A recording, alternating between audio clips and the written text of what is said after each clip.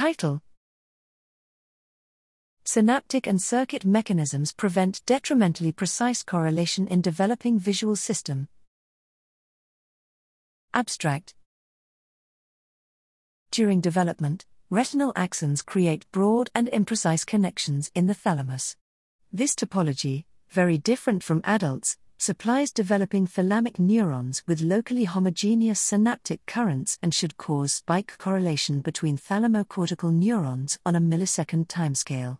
Such correlations have not been observed in vivo at these ages and would likely be maladaptive.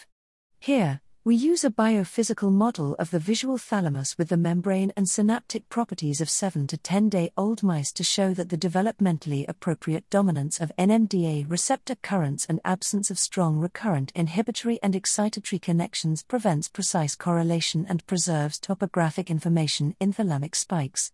We illustrate possible reasons for this desynchronization using a phenomenological cortical model, which shows impaired network diversity when driven with precisely correlated inputs. Our results suggest that developing synapses and circuits evolved mechanisms to compensate for detrimental, parasitic correlation arising from the unrefined and immature circuit.